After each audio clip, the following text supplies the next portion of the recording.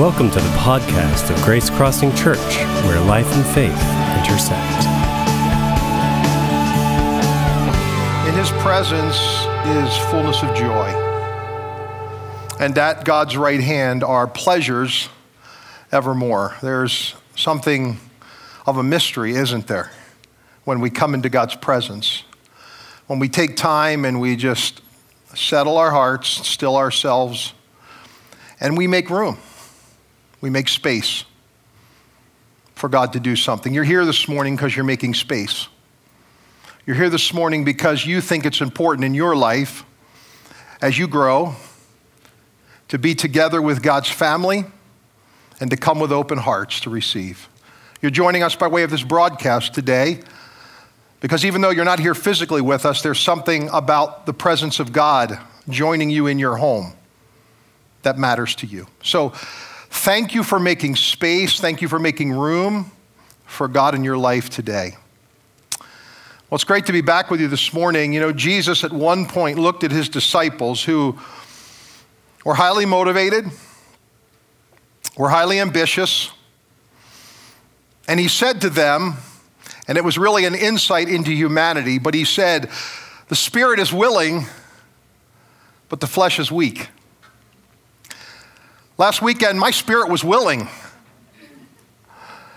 I was with you in spirit last weekend, but my body was putting a limit on me, letting me know that I was not going to be able to be here last weekend.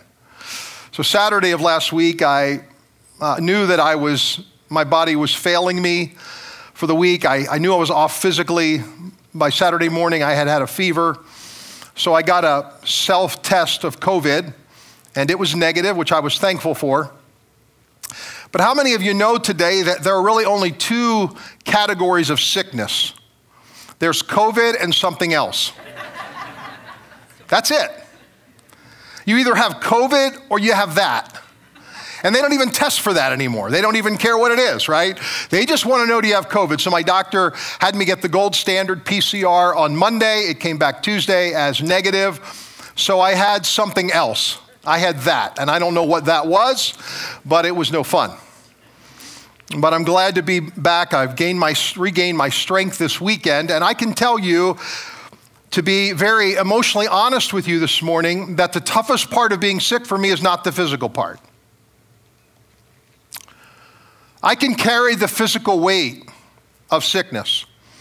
What is hard for me when I'm sick is the emotional things that trigger in me, because I begin to feel inadequate. I feel deficient. And all of those things mean that I need a larger dose of God's love when I'm feeling those things. So I sat a lot in God's love this past week because I was feeling inadequate and I was feeling deficient. And I know the only place for me to go with that is to experience God's love, to experience the love of my wife and the love of others as not just accepting me in my weakness, accepting me in my feeling of inadequacy, but letting me know that they still love me and fully accept me and celebrate me just as I am.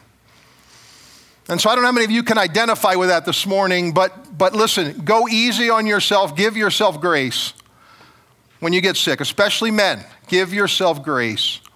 It is okay to acknowledge I'm weak. It is okay to acknowledge I can't, and to bring that to God. Well, enough on that. We're here in a series called Rest in Mystery. And so this morning, those two words, rest and mystery, seem at odds, don't they? So mystery points to things that are unknown or uncertain. Whenever we can't explain something, whenever we don't fully understand or can grasp something, we simply call that thing a mystery. And you likely have already figured this out, but the Christian faith is filled with mystery. A triune God is a mystery. The incarnation, God in flesh, that's a mystery. The virgin birth, there's a mystery for you. Crucifixion, resurrection, those are mysteries. Angels are a mystery. Death is a mystery. The afterlife is a mystery. Heaven is a mystery. And the list could go on and on and on. We live with the tension of holding in our lives mysteries. And then there's this, that we as creatures, human creatures, we are by nature restless. As children, we fight sleep, but as adults, we fight rest. And our culture has not done us any favors when it comes to rest. Because in our culture today, rest is synonymous with weakness. It is not a sign of strength. It is a sign of weakness.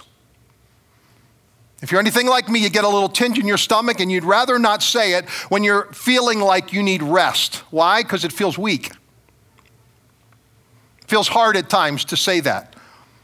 Try saying it to your boss this week. I'm going home to get a little rest, and see how that works out for you, right? We in our culture and society, we don't give people permission to rest. And I don't know about you, but mystery does not usually bring me to a place of rest. Because I, for one, like to know. I would prefer to know, and I would prefer to be certain of things. I just typically rest better that way. But there's another way. There's another way to rest. There's God's way. It is the way that one of our spiritual forefathers, Augustine, talked about in his Confessions when he said this: "You, God, have made us for yourselves, and our hearts are restless until they rest in you." You have made us for yourselves, O Lord, and my heart is restless until it finds rest in you. So in this series, Rest in Mystery, we are inviting us here at Grace Crossing Church to welcome mystery into our lives as a means of finding rest. I know that sounds strange, but the optimal word there is the word welcome. If I were to give a big idea to this series, here is what it would be. The degree to which we welcome mystery is the degree to which we rest in God. The degree to which we welcome mystery is the degree to which we welcome God. And it is the degree to which we worship God accurately, because resting in mystery is resting in God. They are one and the same. You cannot separate the mystery of life and the mystery of our faith from God Himself. So this morning, I'm bringing us to a passage, a psalm that I have been with now for actually several months. It is a psalm that I have been sitting in, I've been meditating on. It is a psalm that I've been prayerfully integrating deeper into my life. Before we get to this psalm this morning, which actually is filled with mystery, let me give you some context, and let me give you the kind of narrative that sets up and frames Psalm 27 that we're going to look at this morning. It is believed by most scholars that Psalm 27 is written after David is anointed king, but before he is recognized as king of Israel, which scholars believe to be a period of about 15 years. It's also believed to be written during a time of war. Now, most of us know David as a shepherd boy turned king. What we forget is that in the middle of being a shepherd boy before he becomes king, David is an Israeli soldier. He is a commanding officer for the Israeli armies. David is valiant in battle. He's an accomplished soldier. And it is believed that David pens the words of Psalm 27. While Israel is in and out of wars, David is part of those wars. And Psalm 27 is broken into two real sections. So this week, I might encourage you to take Psalm 27 into your meditation time with God. If you don't even know what meditation time is, let me just encourage you to carve out some space this week, every day, just even a few minutes, and read a couple of verses of Psalm 27. Hold this psalm this week prayerfully. And what you'll find is Psalm 27 is broken into two sections. It is a confession and it's a prayer. Verses 1 through 6 are a confession. Verses 7 through 14 of Psalm 27, a prayer. And here is how David begins his confession in Psalm 27, verse number 1. The Lord is my light and my salvation. Whom shall I fear? The Lord is the stronghold of my life. Of whom shall I be afraid? God used Psalm 27 to give me my word for 2022. It's actually two words. The words that God downloaded into my heart in December were the words, fear not, which I have come to understand as stay calm. Stay calm. When I was a young Christian, I was led to believe, and it's nobody's fault, but I was led to believe that fear was sinful. That if I was afraid, that I was actually sinning against God. So I cannot allow fear into my life. And the reality that I have learned is this: fear is an emotion. It's just like anger. It's just like sadness. Fear actually tells a story. It is not in and of itself sinful, bad, or wrong. What we do with it, how we respond to it, can lead us into sin, but it is in and of itself telling us a story. And it's a story God wants us to pay attention to. So I love that David actually begins this actual confession with an acknowledgement that fear is present. That fear is close. He begins with an acknowledgement that fear is amidst him and there is a real danger, imminent danger that he's experiencing. David actually comes to God with this acknowledgement of his fear. And he says this in verse number 3. Though an army encamp against me, my heart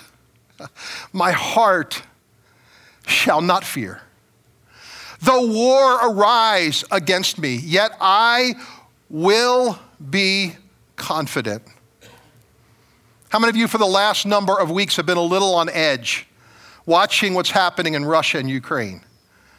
Hearing that at any moment, we could have an all-out war, the likes that we have not seen since World War II in Europe. Reality is the presence of war, the nearness of war, the reality of war, which we are dealing with every single day, and you in the military know it better than I do. It can unsettle you. It can unnerve you. But God says this, and it's a reminder to us. Fear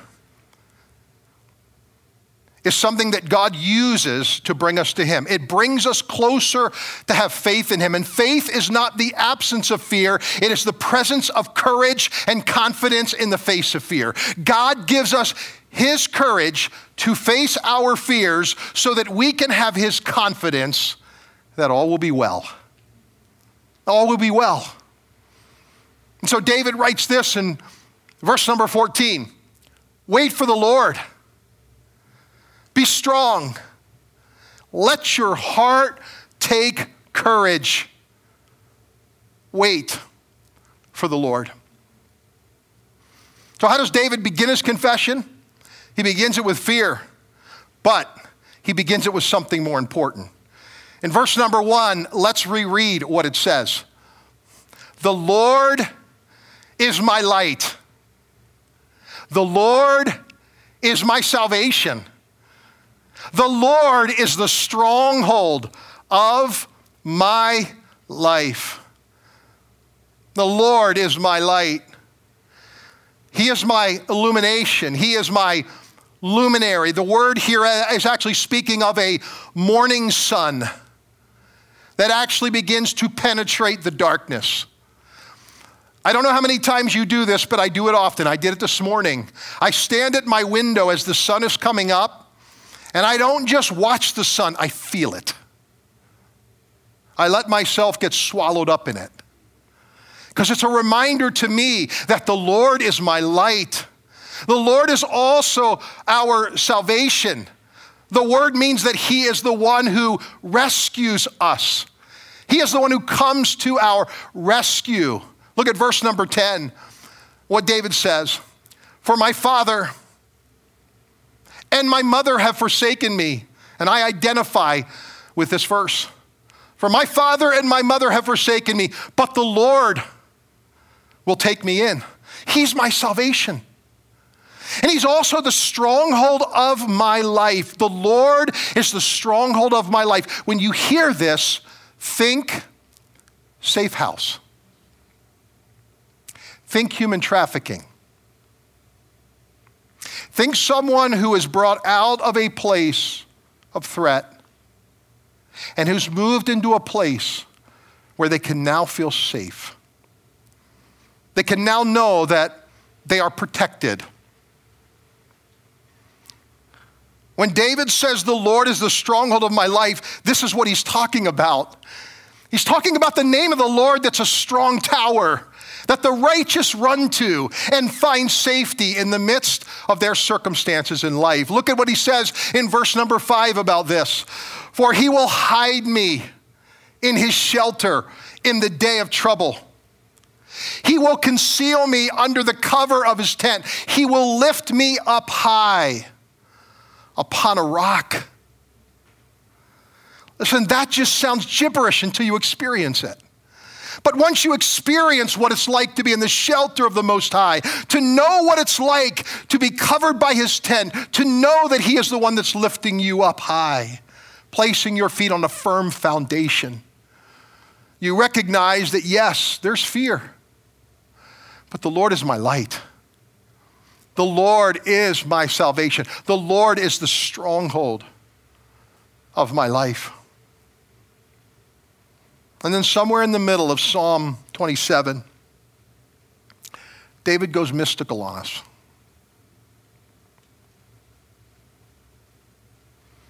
David actually is in the middle of war. This is not an imaginary threat. This is a real threat. And though David's eyes are seeing all around him what's going on, his heart is somewhere completely different. He actually has his mind on only one thing, just one thing only, literally. And he tells it to us in verse number 4. One thing. This verse feels almost displaced in Psalm 27. One thing have I asked of the Lord that I will seek after, that I may dwell in the house of the Lord all the days of my life, to gaze upon the beauty of the Lord and to inquire in his temple. In the midst of all that David is experiencing, that's his one thing. This is what David's going to ask God for. This is the one thing David is going to seek after of all of the things surrounding him. Anointed king, but declined of the privileges that God had in store for him. Anointed king running for his life from Saul. Anointed king in the middle of war. Not a king, he's a soldier. And his life is under grave danger. David could have asked God for anything. He could have said, God, the one thing that I seek after is that this war will end. The one thing that I'll seek after today, that I'm going to ask you for, is that you'll deliver me from my fear. That's not what David asked. David had one thing on his mind, one thing on his heart, one focus. And that one thing was that he wanted to attune to the presence of God. His one thing was that God would become bigger so his circumstances would become smaller. I want to ask you a question this morning. If you could ask God for only one thing today, just one thing. You can't ask him for multiple things. If you can only ask God for one thing today, what is it you would ask? What is it you are asking? What is it you have been asking? This passage in Psalm 27 has not changed my circumstances, but has reframed the way that I'm coming to God, the things that I'm asking of him these days. What is your one thing today? What is the one thing you desire, you long for, your heart burns for, more than anything else in life? I know you have a lot of other things you want to ask. But if you were limited to just one, could you echo the words of David and say, this one thing am I asking of you, God? This one thing I'm going to seek. And what was David seeking? This is a mystery. But David defines it as dwelling, gazing, and inquiring. Dwelling, gazing, and inquiring. None of it makes sense to you right now because there's a mystery in it. But what I want to do with God's help today is I want to unpack some of the mystery in it. I won't make sense of all of it because we'll hold the tension of it doesn't all make sense. But there is things that I think God wants to make sense to us today so that we can rest in the mystery. When David penned these words, think about it. To dwell in the house of the Lord forever, to inquire in his temple. The temple had not even yet been erected. There was no temple in Israel. It was a pipe dream. That didn't come till the end of David's reign, and his son was the one who built it.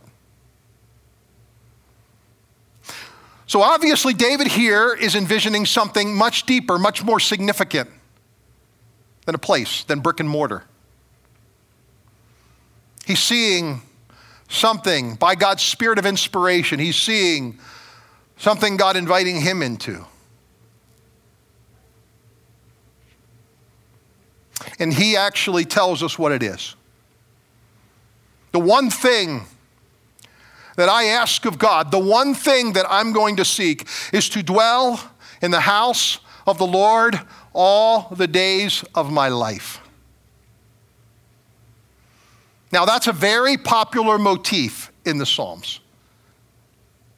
In fact, Psalm 23, perhaps the most beloved psalm, ends with those words, surely goodness and mercy will follow me all the days of my life, and I will dwell in the house of the Lord forever.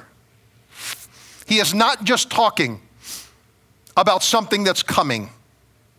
He's not talking about something in the future only. He's talking about something that was very present today. In the scripture, the house of the Lord always refers to the place of presence, the place where God manifests or makes himself known to us in a way that we can get it, that we can experience him. In the Old Testament, it was the Ark of the Covenant that God used at times to manifest his presence. He did it through quail and manna. He did it through a rock. He did it through a traveling tabernacle, a tent that was set up in the wilderness when they would go from place to place to place. Finally, it was a temple. It was a place dedicated to God, but God was never, ever limited to buildings, to brick and mortar. It was always where his presence dwelled and made manifest. And Paul the Apostle makes this crystal clear in the New Testament, in the book of Ephesians, when he writes this. Ephesians chapter 2. In him, now listen to this. This is a mystery. In him, you are also being built up together into a dwelling place for God by the Spirit. Dwelling in the house of the Lord means that we actually get to see and experience God together collectively as the body of Christ. This is a profound mystery. We will never fully understand this. But when God said, I'm taking my son out of the world physically, but I'm going to leave a physical presence, that physical presence was the collection of God's people. It was the family of God. It was the body of Christ. That was plan A, and there was no plan B. We are, whether we like it or not, a representation. We are the face of Christ to the world. They're looking and they're seeing. They're seeing it good, they're seeing it bad, they're seeing it ugly at times. It isn't perfect. But there is a manifestation of God that comes when we are together as God's family. There's a manifestation of God that comes when one of us serves another. There is a manifestation of God that comes when we pray for each other. When you deliver groceries to somebody's door. When you bring a pot of soup in Jesus' name just to say, I'm praying for you, and we were loved well this past week. Those are manifestations of God's presence, and that is the place where God is. And David is saying, I want to dwell with God's people. I want to be together with the family of God. I want to see God manifest among us. And then he says this, one thing do I ask of the Lord, and that will I seek, that I will gaze upon the beauty of the Lord. Now, this is mystical. This is a mystery. But I think we get insight into what David had in mind when David actually talks about the beauty of the Lord. The illustration comes in the creation narrative. Because in the creation narrative, we find God at the end of each creative day, the Bible says, looking at or gazing upon what had been created and saying it is good. In the Hebrew, the word could be translated beautiful. God looked and said, this is beautiful. God gazed upon the creation and said, this is beautiful. When God made man, God looked and said, this is very beautiful, what I have made, what I've created. I want to suggest to you this morning that perhaps one of the things David had in mind when he talks about this is not seeing the physical features of God, because the Bible says no one has ever seen God. No one has ever looked at the face of God. I suspect what David had in mind was actually the creative beauty of God. The way in which we see God in his myriad of ways, in the multifacets of his beauty here on this earth. And the question this morning is, how do we best see the beauty of God? How do we best see God's creative beauty? And I would say in two places. I think it is the places and the faces of God's creation. I just want you to close your eyes for a moment. And I want you to let your mind wander right now to a place of beauty. Something you feel when you look at it, when you think about it. It's just beautiful. Maybe it was the perfect sunset. Maybe it was the perfect sunrise. Maybe it was that mountain range that you got to see. Maybe it was those waters that you were near.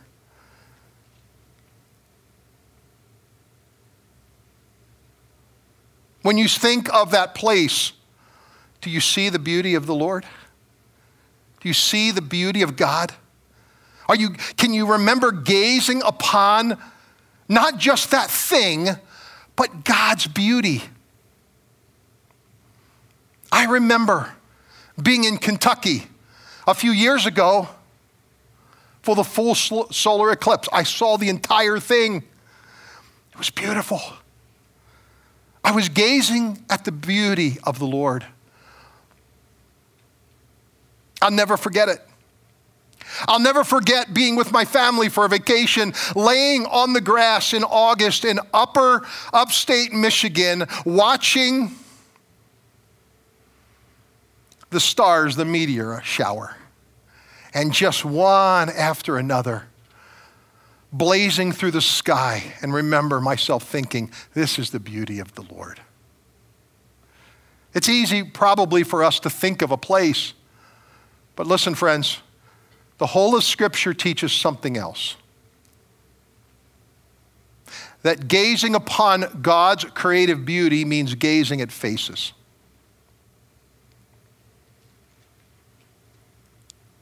If we will take time to linger and gaze, we will not just see a person in front of us, but something more will emerge.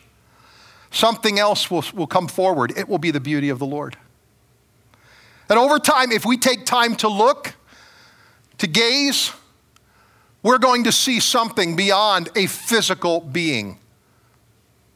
And let me tell you, the longer you gaze, the more beautiful it becomes. I think it is what Jesus had in mind when he spoke these words, the mystery of these words in Matthew chapter 25.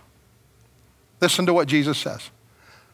I was hungry, and you gave me food. I was thirsty, and you gave me something to drink. I was a stranger, and you invited me in. I was naked, and you gave me clothing. I was sick, and you took care of me. I was in prison, and you visited me. Now listen how they respond. Then the righteous will answer, Lord, when did we see you hungry and feed you, or thirsty and give you something to drink? When did we see you a stranger and invite you in? When did we see you naked and clothe you? When did we see you sick and in prison and visit you?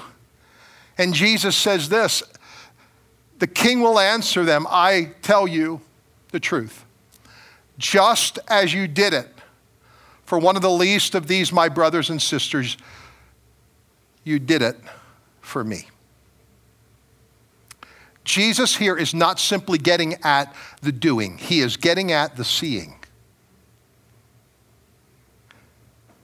You know what people want who are without? They want to be seen.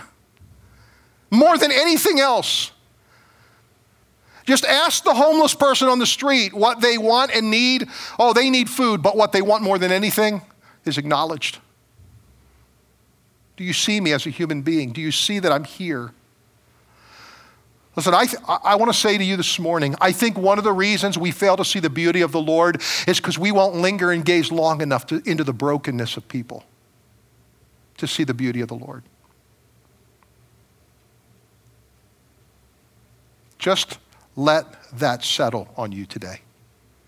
A few years ago, when Life and I went through a one-year process of leadership development, there was an experience called process groups where we as about 10 leaders came together. And during those process groups, nothing was off limits. It was an exercise in deep vulnerability and trust. And I got to see some incredible brokenness. But as that year went along, here's what I also began to see. I began to see the beauty of the Lord in the brokenness. I began to experience the beauty of God. The longer I gazed and the longer I would stay with it, the more the beauty of the Lord began to emerge. So one of the mistakes we make in life is that we look at people and we judge them by what we see on the outside. If you will stay with people who are broken and not meeting up to what you think are God's standards or your standards, if you'll just stay with them long enough, you're going to watch the beauty of the Lord emerge in a way you'll never see it without gazing. There's so much I'd love to unpack there, but I got to move to the next one, inquiring. David said, one thing do I ask of the Lord, that will I seek, to inquire in his temple. Now, this too is a mystery.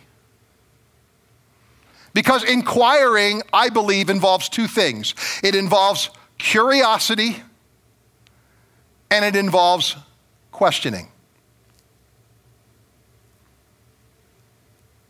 But it is not just curiosity and it is not just questioning. It is a holy curiosity. And it is a questioning that's not about probing for answers, but is about discovering the secrets of the heart. I've been meeting actually for 3 years with a spiritual director. We actually celebrated the 3-year anniversary of our gatherings together. He doesn't say very much in our meetings. He's a very, very, very quiet man. But he said to me in our last meeting, "You are an interesting man." I said, "I've been called worse." At the end of it, I actually looked at him and I said, and he knows I have trust issues. I brought them fully into our times together in the presence of God. But I said, "It's only taken you 3 years to earn my trust." I kind of said it tongue in cheek. And he said, "It has not taken you nearly that long to earn mine." We embraced. And what I love about this man and the gift that he's been to me is he shares with me a holy curiosity, but he asks questions that are not about probing, but are about gently leading me back to myself and to God. And where is God finding me? And where am I finding God? We do not have from God because we do not inquire of the Lord. And listen, inquiring of the Lord is not some abstract concept. We inquire of the Lord as we as God's people inquire of each other. How's your soul? How are you doing? Is everything well with your soul? And listen, here's the thing I've discovered. I do not want to be inquired, and I don't want to inquire unless I feel permission and safety to do so. But when I feel safe to do so, then man, I will gently move there, and I will gently let people move there with me.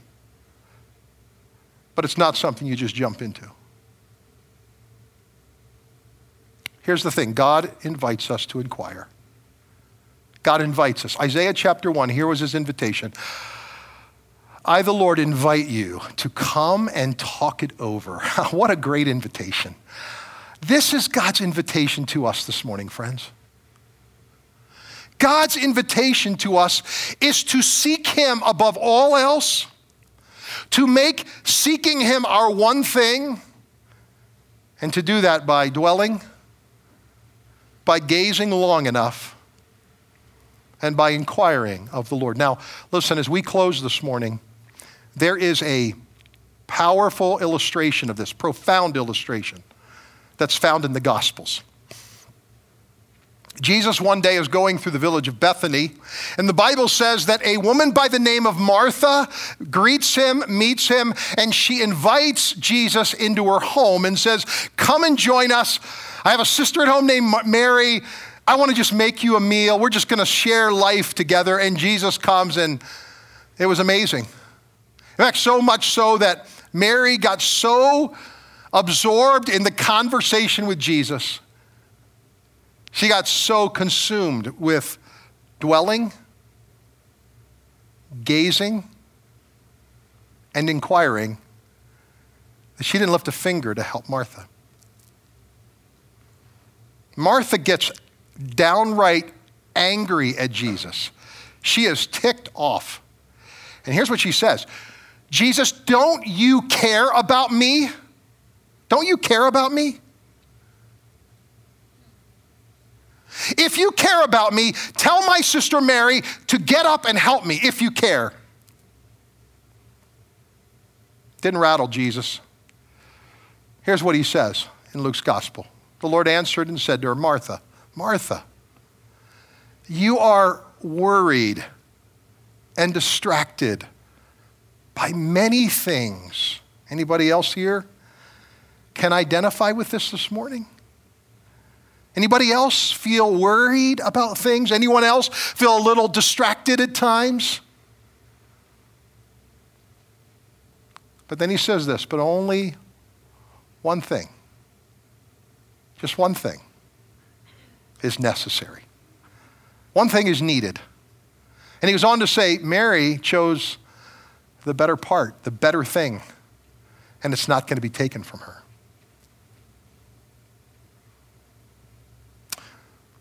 As our team comes this morning, I'm going to ask you to write down 2 questions that I'm going to have you prayerfully ponder in God's presence today. If you don't have a pen and paper, take out your smartphone, take out your tablet, whatever you have, because these are not just for this morning, but I'd like you to move this week with God and let these questions begin to inform where you are in your life. Here are the 2 questions that I want you to hold in the presence of God today and this week.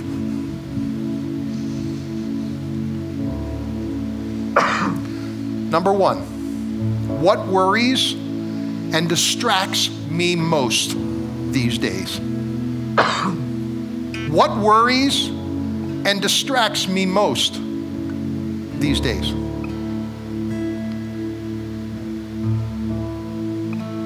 You probably won't have any trouble letting those rise to the surface.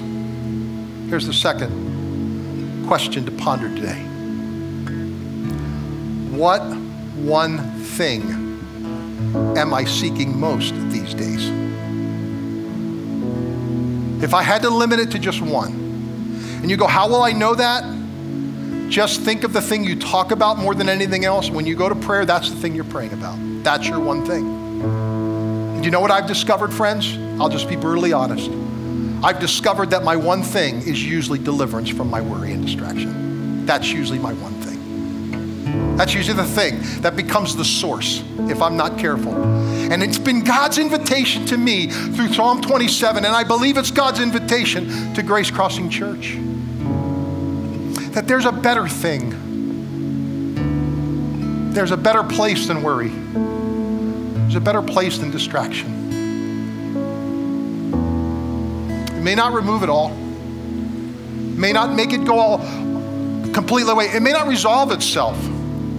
But your heart, as you dwell and you gaze on the beauty of the Lord, and as you inquire of the Lord, let me tell you, friends, it will lift your heart out of fear, out of worry, out of distraction. It doesn't make them go away, but it will put them in their proper place. I just have a hunch this morning that you'd like that, that would be a good thing for you, just like it is for me. I love how David ends the Psalm 27, and then with this, we'll move into a time of just quiet meditation. Verse number 8, here's what David says. You have said, seek my face. That's God's invitation. You have said, seek my face. My heart says to you, your face, Lord, do I seek. Your face, Lord, do I seek. If that hasn't been your prayer, would you offer it to God today as your prayer? Would you say, God, help my heart to seek your face. Thanks for listening. To learn more about Grace Crossing Church, including service times and directions, check us out on the web at www.gracecrossingchurch.net. We hope to see you at one of our upcoming weekend worship gatherings. Have a great day.